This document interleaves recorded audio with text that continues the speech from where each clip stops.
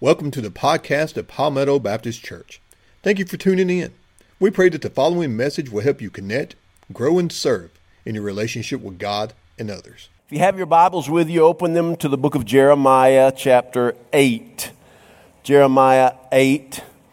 We'll begin with verse 18 of Jeremiah 8, and we will read through the first verse of Jeremiah chapter 9. Jeremiah 8:18 through 9, verse 1. Jeremiah chapter 8, verse 18. Jeremiah says, "You who are my comforter in sorrow, my heart is faint within me. Listen to the cry of my people from a land far away. Is not the Lord in Zion? Is her king no longer there?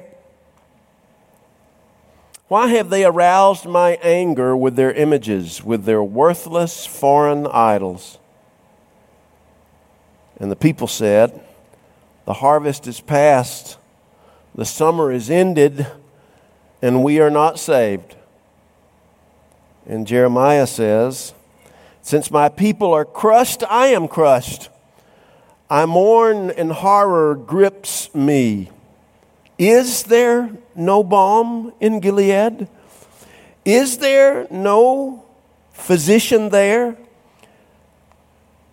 And the unspoken answer to those two questions is, yes, there is a balm in Gilead. There is a physician there. And Jeremiah goes on, "Why then is there no healing for the wound of my people? Oh, that my head were a spring of water and my eyes a fountain of tears. I would weep day and night for the slain of my people." Do you have a hard time reading Jeremiah? Man, he's tough. He doesn't write in chronological order. That makes him kind of hard to read. But it's so hard to read because it's so full of bad news.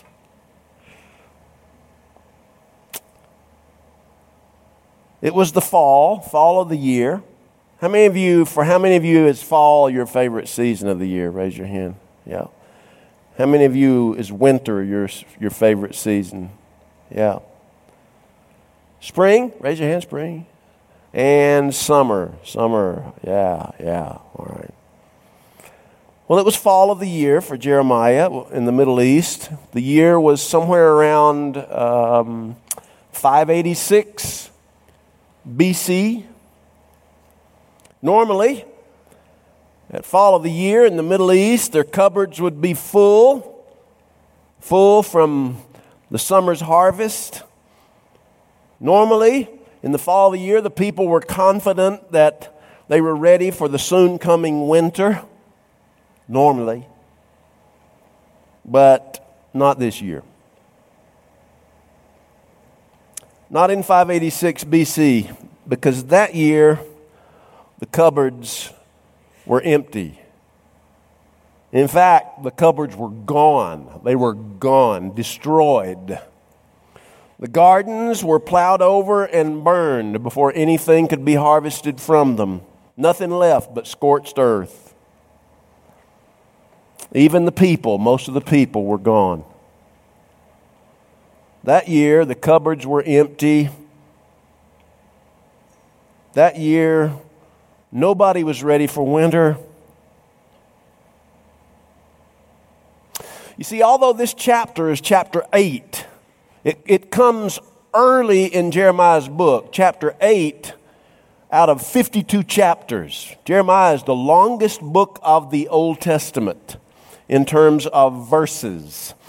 And chapter 8, though it comes early in the chapters of Jeremiah, it describes a late time, a late period in the history of the people of Judah, the people of Israel, during the lifetime of Jeremiah. Because by the time you get to the middle part of chapter 8, the people have already been carried away 800 miles to the east as captives in Babylon.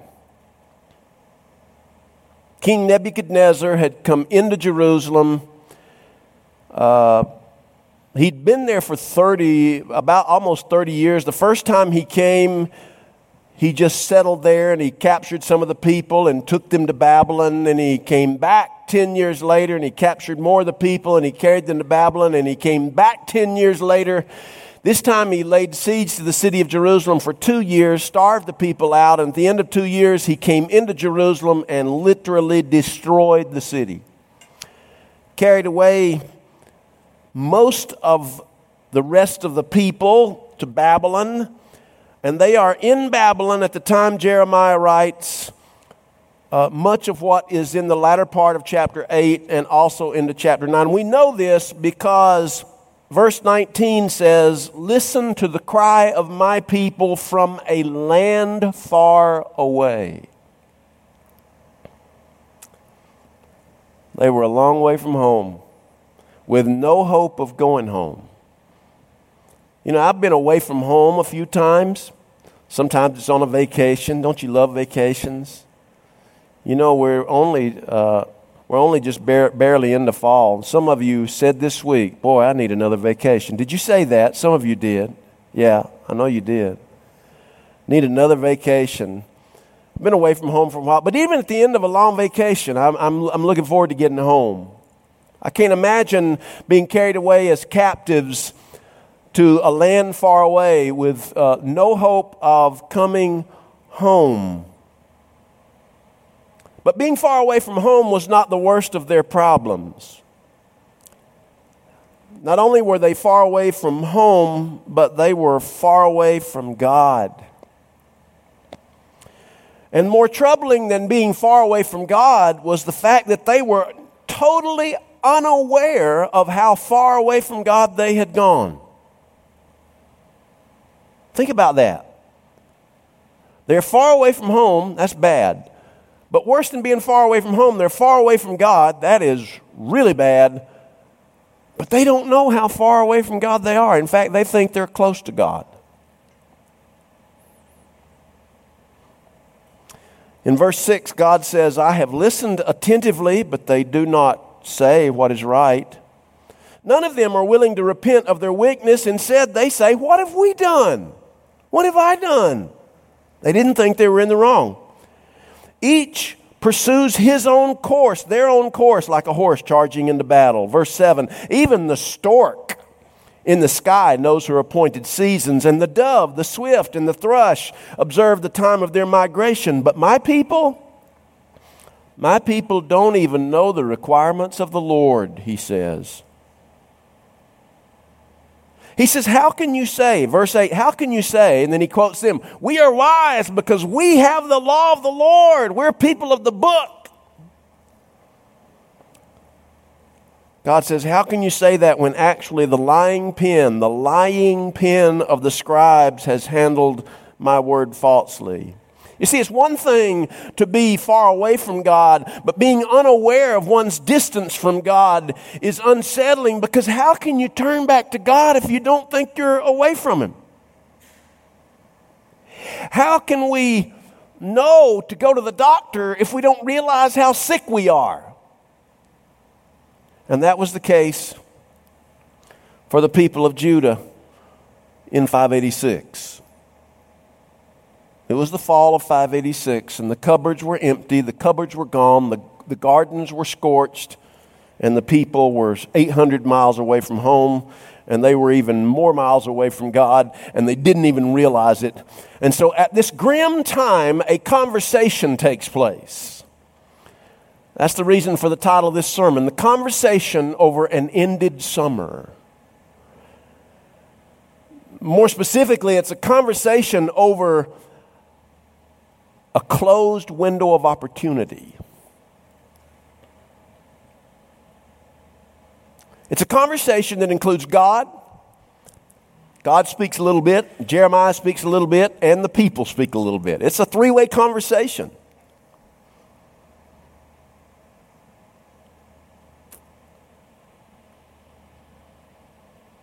Jeremiah begins the conversation in verse 18.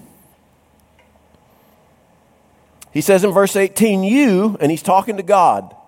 Jeremiah begins by talking with God. This is a huge difference between Jeremiah on one hand and the people on the other. You are my comforter in sorrow. My heart is faint within me, Jeremiah says. Jeremiah says, you, Lord, are my comfort. You're my only hope. And boy, did Jeremiah need some hope. I mentioned 2 weeks ago that he preached 50 years and nobody ever came forward. There was no point in having any cushioned altar area in Jeremiah's worship services. Nobody ever came. About the only thing they would have been good for is dusting and vacuuming, because nobody ever came. The people weren't a comfort to him, so he looked up, he said, Lord, you are my comfort. My heart is fainting within me. I've got a cardiac problem.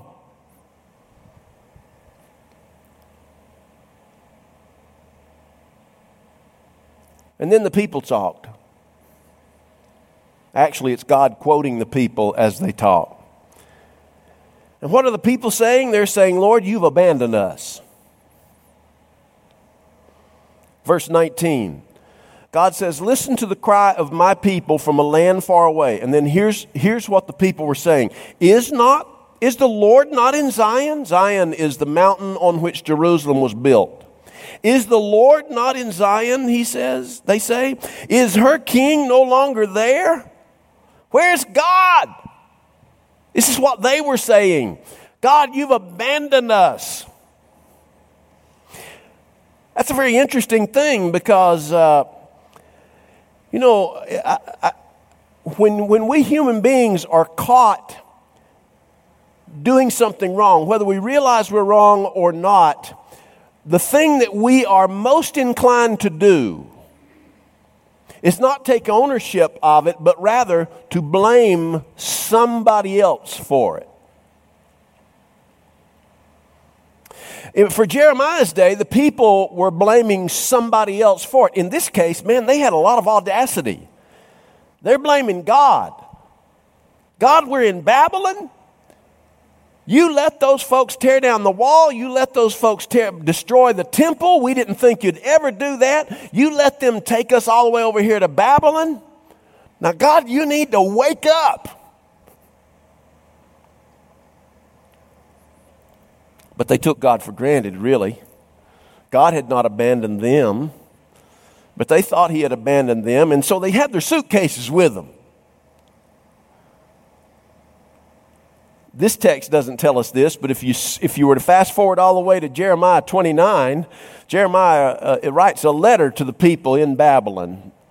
And he writes to them, and they're sitting there in Babylonian captivity. They haven't been there long, and they refuse to unpack their suitcases because they're thinking, God is not going to leave us here.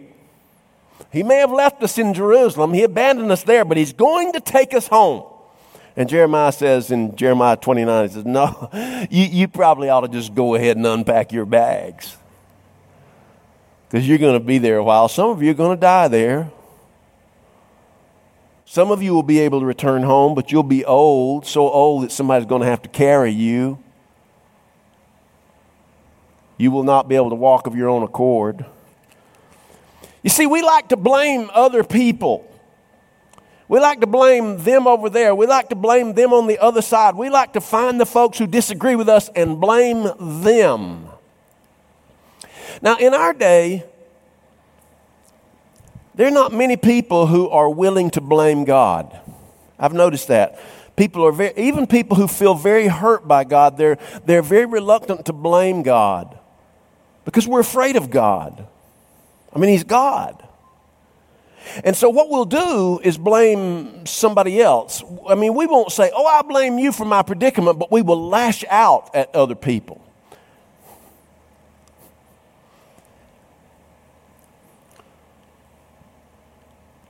But here in this passage, in verse 19, the first part of verse 19, they said, Lord, are you not here? Are you not in Zion? Is her king no longer there? And then in the last half of verse 19, God speaks. So you've heard Jeremiah speak, then you've heard the people speak, and now God speaks. And here's what God says. Look at what you've been doing.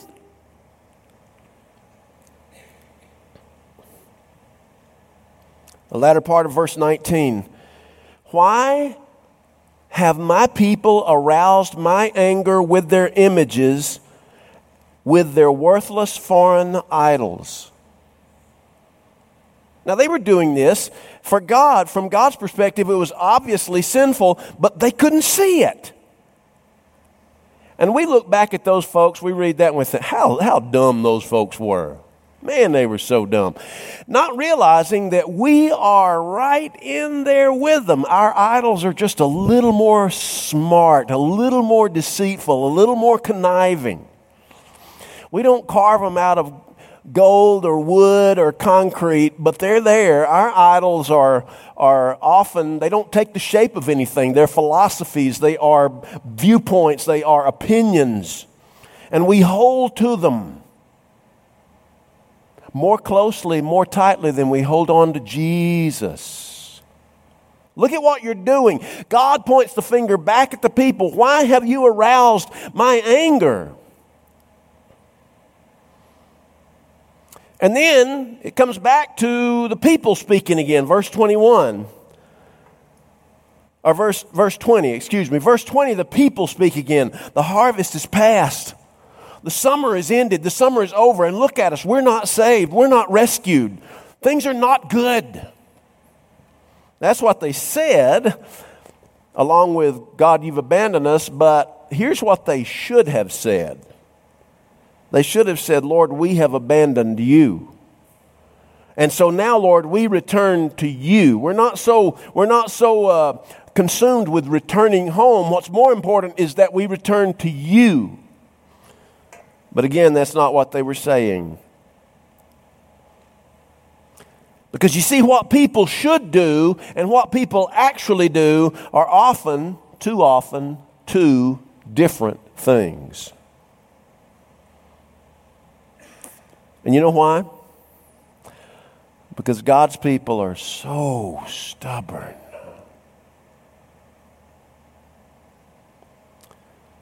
So we see what Jeremiah said, and then we see what God said, and then we see what the people said, and then we see what God said again, and then we see what the people should have said, but what they said instead. And then finally we see what Jeremiah felt. Jeremiah was not an introvert. You ever see these folks who really have a good poker face? You know what a poker face is. It's a face that they could play poker and you could look at them and just by looking at their face, you could not tell what kind of hand they had. If they have a great hand, they have a look on their face, the same look on their face if they have the worst hand in the world. Poker face. Jeremiah would never have won a game of poker because he couldn't hide his emotions. And so he says in Jeremiah chapter 9, verse 1, he says, "Oh, that my head were a spring of water and my eyes a fountain of tears, so that I could weep day and night for the slain of my people." What was Jeremiah saying to us? He was saying, I have cried and cried and cried until I have run out of tears to cry.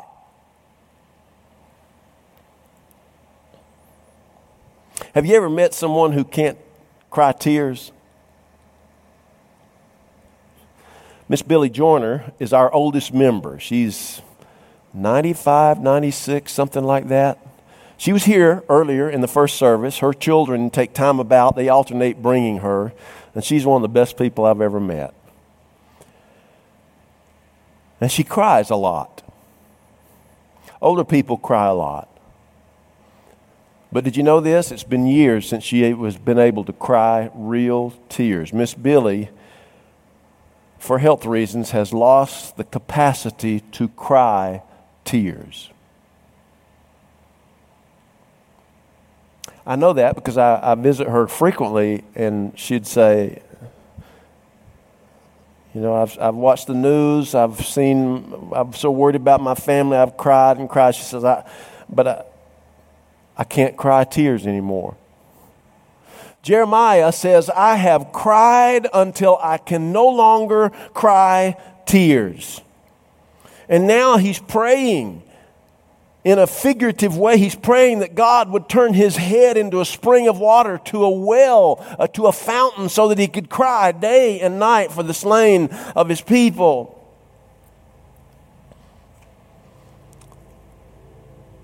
He looks at the distant horizon, but there is no light at the end of the tunnel that Jeremiah sees. There's no hope.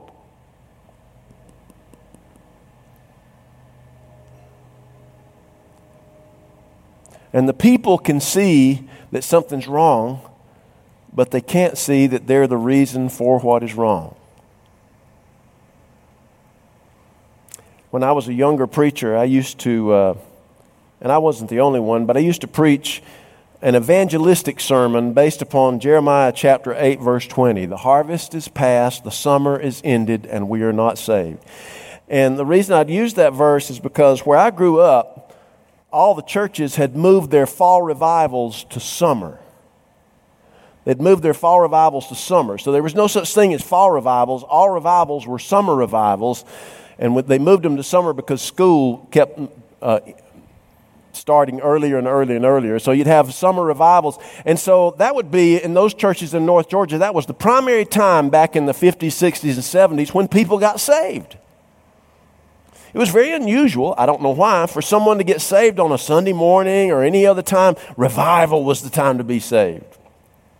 And so we'd get through the revivals, and there would be certain people, certain lost people who we knew had attended the revivals, but they had not come forward and received Christ as their Savior. And so we went through the whole summer of revivals, and those certain few, of course there were some who did come and receive Christ, and they were saved and then baptized, but there were a few. We got to the end of summer, and we said, the harvest is past, the summer is ended, and we are not saved. It made for a really good evangelistic sermon, except for one teeny tiny problem. You know what the problem was? Jeremiah did not make that statement to lost people. Not lost in the sense of salvation sense. He wrote that verse, the harvest is past, the summer is ended, and we're not saved. He didn't write that to lost people. He wrote that to God's people.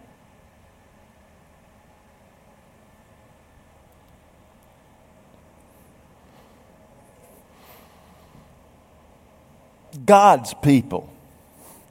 To whom is God speaking? I said this last week, I'll say it again. When God speaks, the strong majority of the time, He's not saying anything to lost people except for, I love you and I want to save you. But for the vast majority of the time when God speaks, He's not speaking to lost people, He's speaking to His people.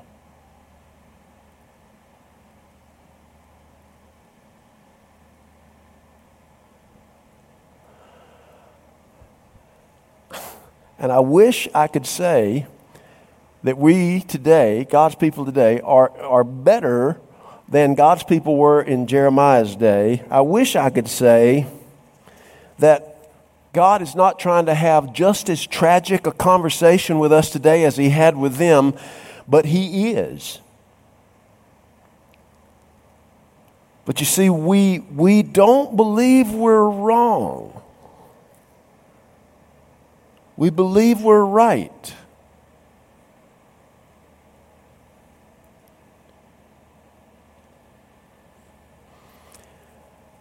God's people were, and God's people are, the ones with whom He's having this tragic conversation.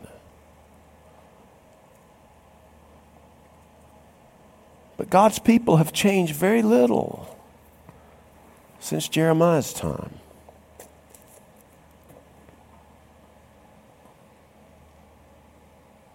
Let's pray.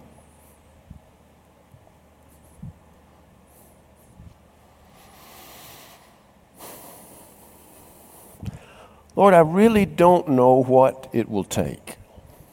I don't. I don't know what it will take for us, your people, for us to see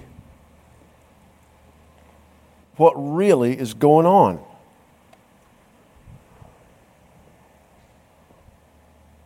I don't know what it's going to take for us to hear you say, "Don't you see what you're doing?"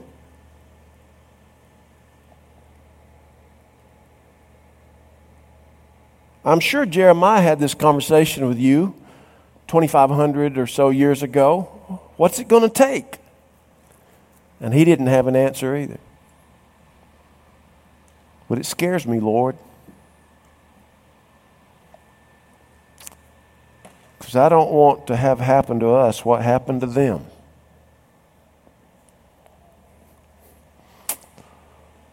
Lord, help us. Open our eyes and see the truth. In Jesus' name, amen.